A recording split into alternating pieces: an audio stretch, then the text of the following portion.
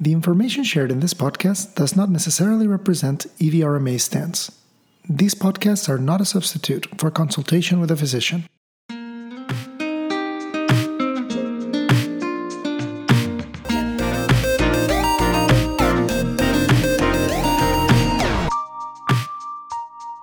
Hi, welcome to Fertilipod, a podcast by EVRMA.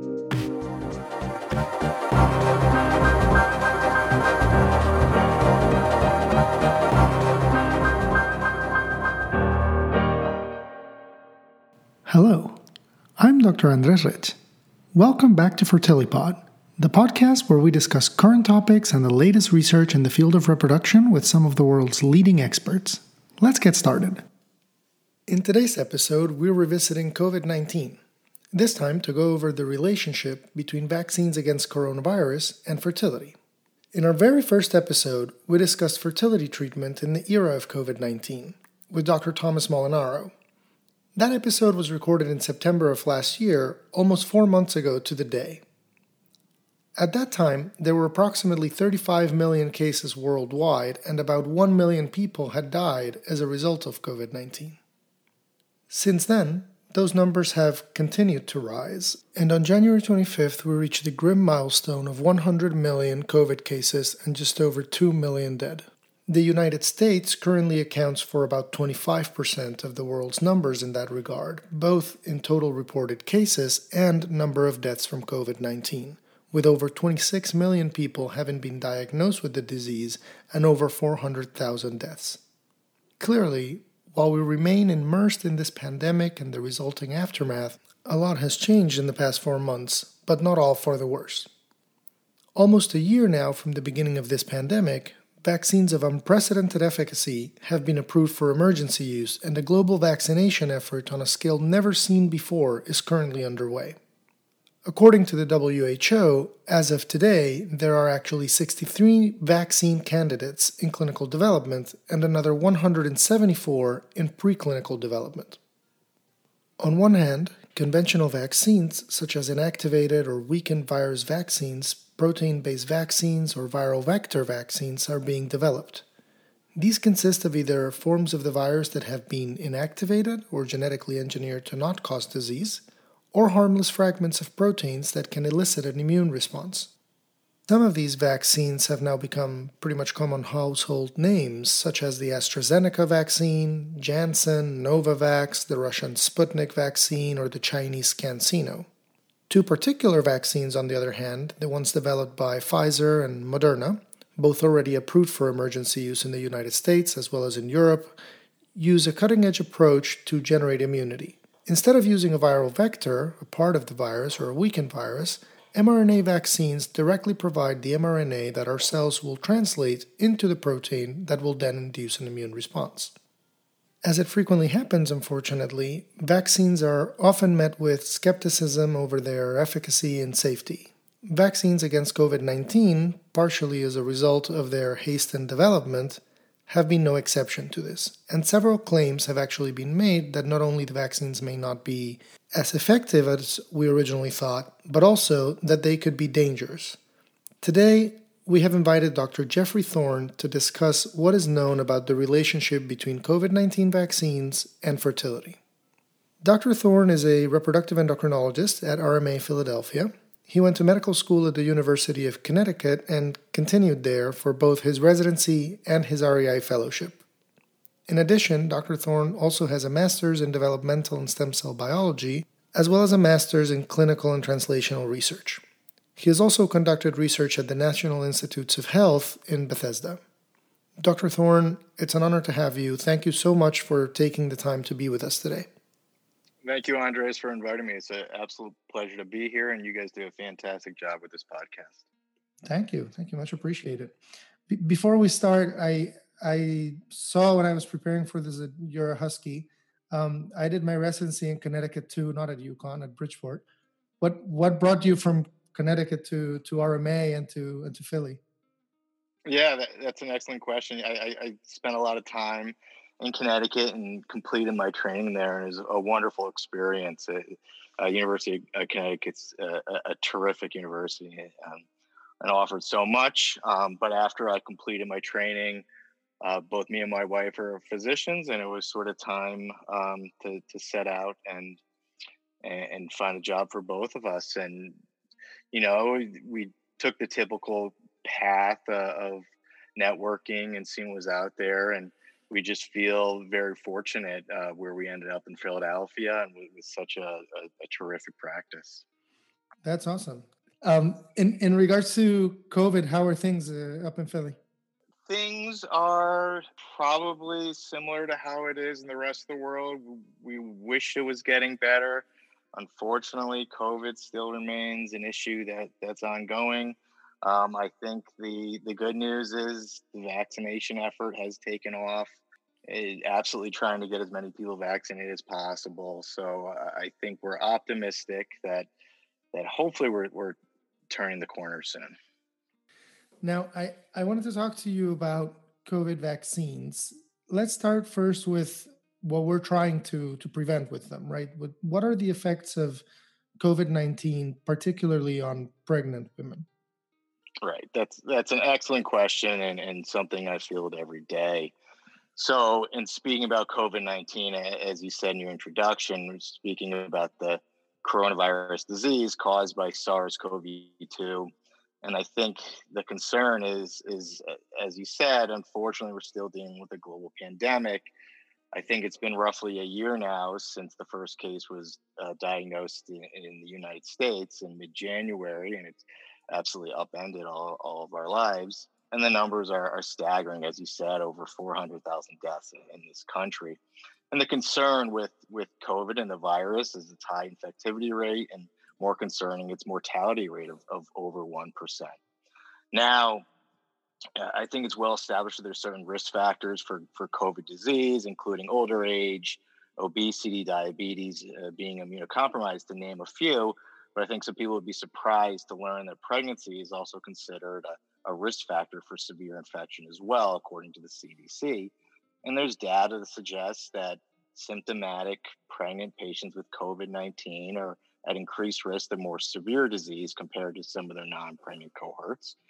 And pregnant patients with comorbidities, such as some of those that I mentioned, obesity and diabetes, are at a higher risk of severe infection than, again, their non-pregnant counterparts. So absolutely, if you're pregnant and infected, there's significant risks.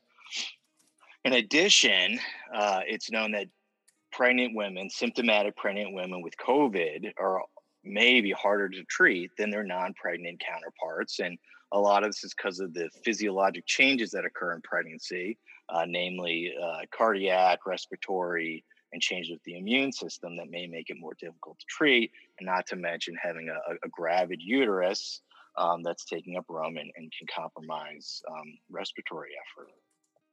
So more specifically, in terms of outcomes of COVID, risks of COVID on the pregnancy, there was actually a study that just came out in the Journal of the American Medical Association, the JAMA Internal Medicine, which sort of outlined some of these risks in a nice study. And more specifically, what they said is that pregnant women with COVID have an increased risk of preeclampsia, demonstrated a 19% increased risk of preterm labor, preterm delivery, increased risk of venous thromboembolism, increased risk of death. And there was some data that even suggests they had increased risk of cesarean delivery. And then, as mentioned with treatment, increased risk of ventilation or going to the ICU. Unfortunately, for some of these more severe outcomes, such as clot or death, overall incidence still remains very low. Now, questions are also asked about effects on the baby. And we do have some data out there on effects on fetus and the baby. There have been some reports of vertical transmission, so transmission from mom to baby, but these tend to be rare and uncommon. And then the question always comes up about birth defects, although we don't have a ton of data on this yet, and I'm sure we'll get that soon as babies are born to more women who have been affected. There doesn't appear to be an increased risk of birth defects.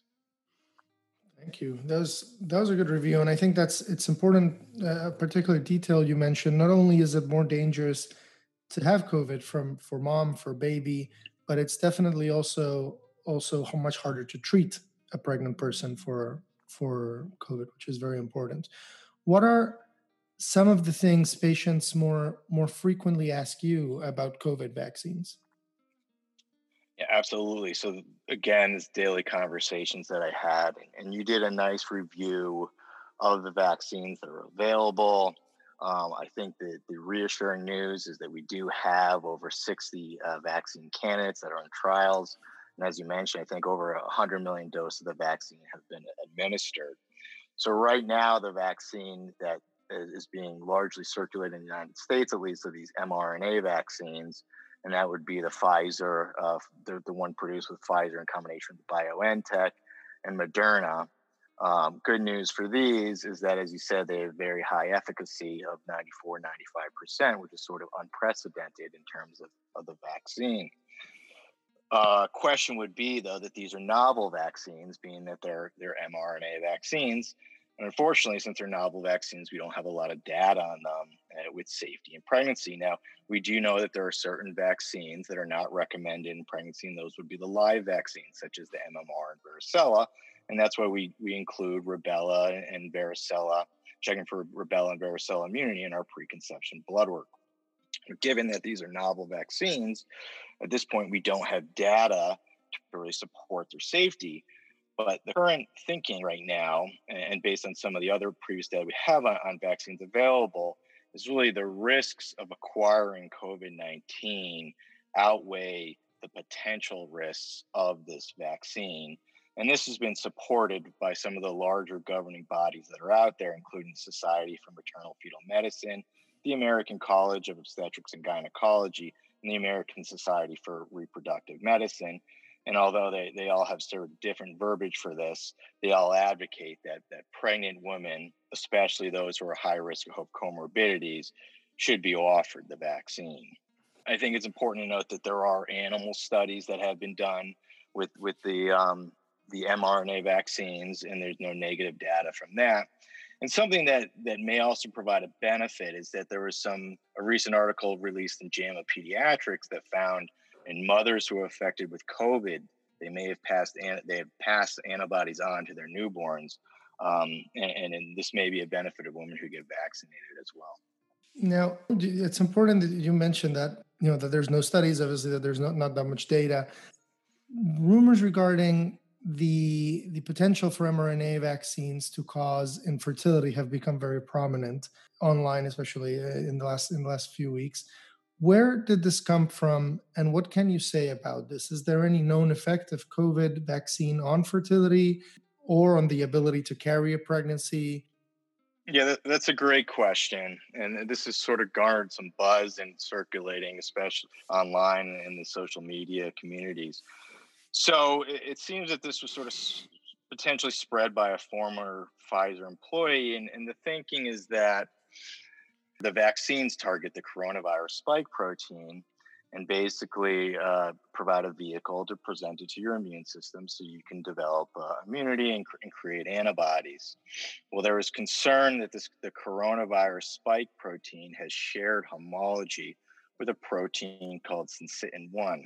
And syncytin-1 plays a role in early placental formation, or more specifically, formation of these syncytiotrophoblasts, which are the multinucleated cells of the very early placenta, which play a key role in embryo invasion, formation of the early placenta, and production and secretion of key proteins such as estrogen, progesterone, and HCG.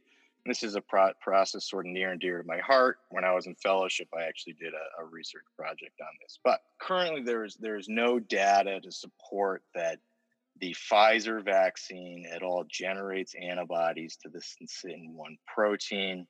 There's no data that the immune system is going to launch an attack on the placenta. The Pfizer vaccine does not contain placental proteins or any genetic material that would cause formation of placental antibodies. So the current thing is that COVID vaccines do not cause infertility in women. They do not cause infertility in men, and that shouldn't be a concern.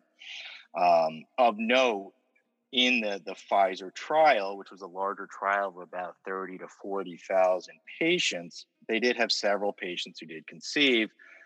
And those numbers were actually equal between those who received the vaccine and those who didn't. Now, keep in mind, these numbers are overall very low and by no means statistically significant, but provide somewhat reassurance and need to be followed up on. Also of note, the mRNA vaccines do not cross the placenta, so there does not need to be any concern there as well. That's important to note, right? That pregnant women were not included voluntarily or on purpose in the studies, but there were definitely some people who became pregnant throughout the study, and so that kind of provides the first glimpse as to the effects on pregnancy that we could see. Although so far, like you said, that wasn't the endpoint of the study. It was that it wasn't powered to detect that, but what we know so far is reassuring.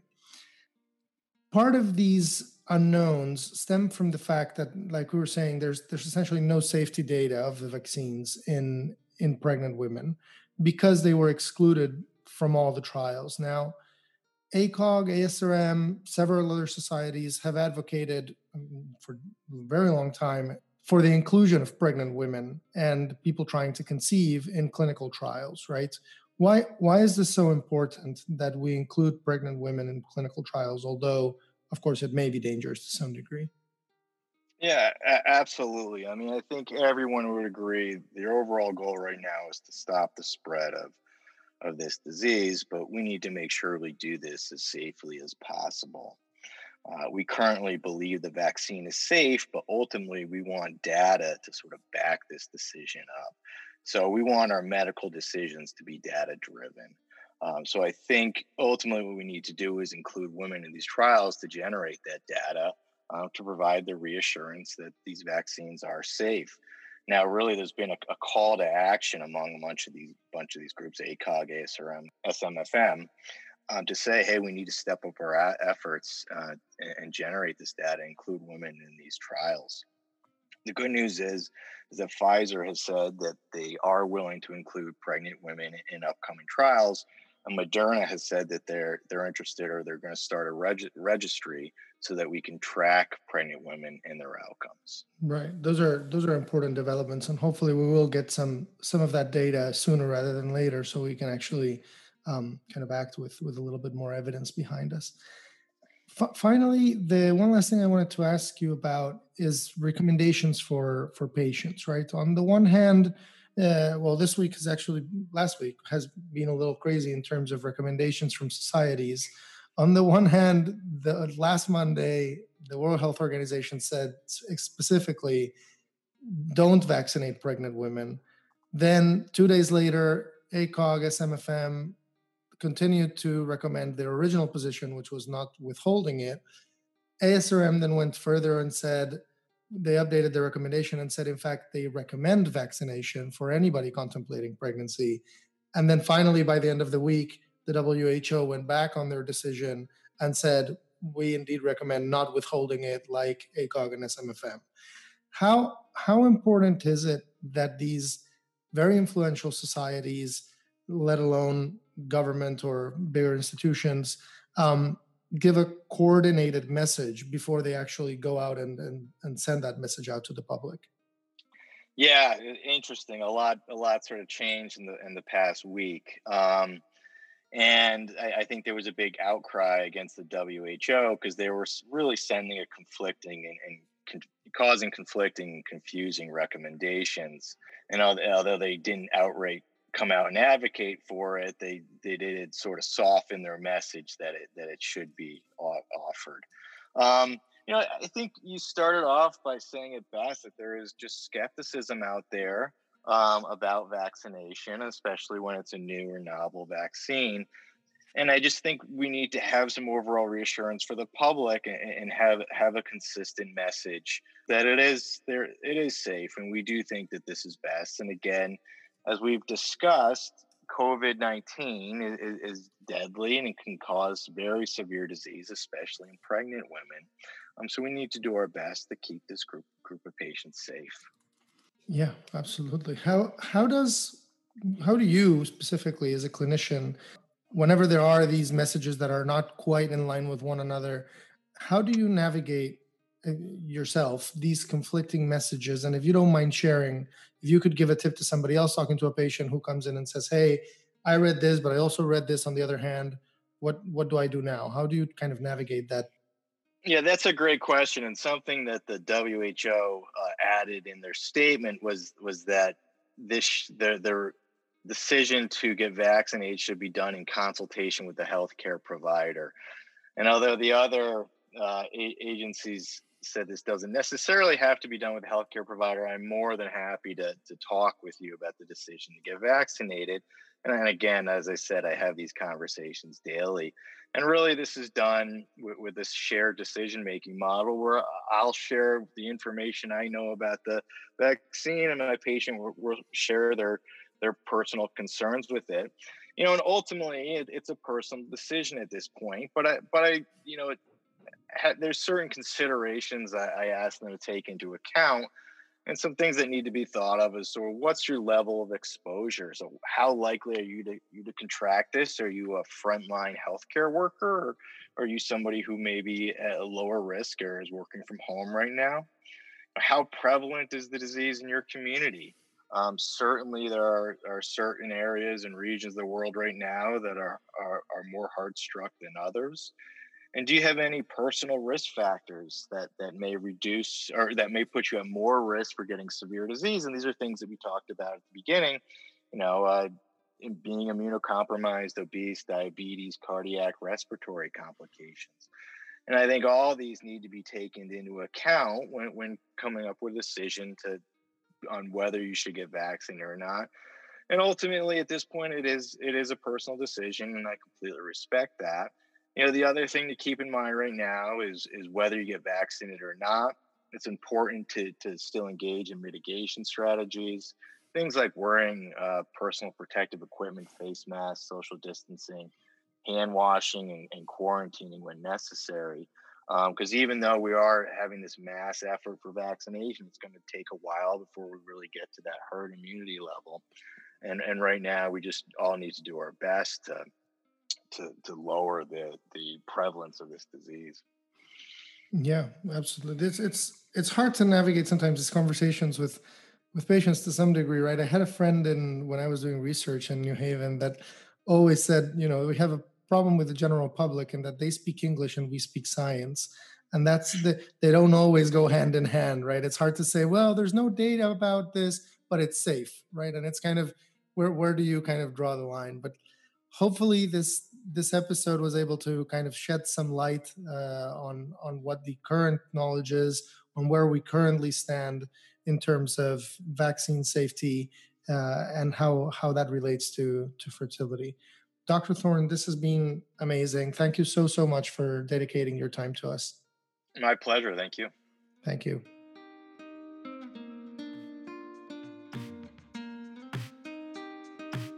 This has been another episode of FertiliPod by EVRMA.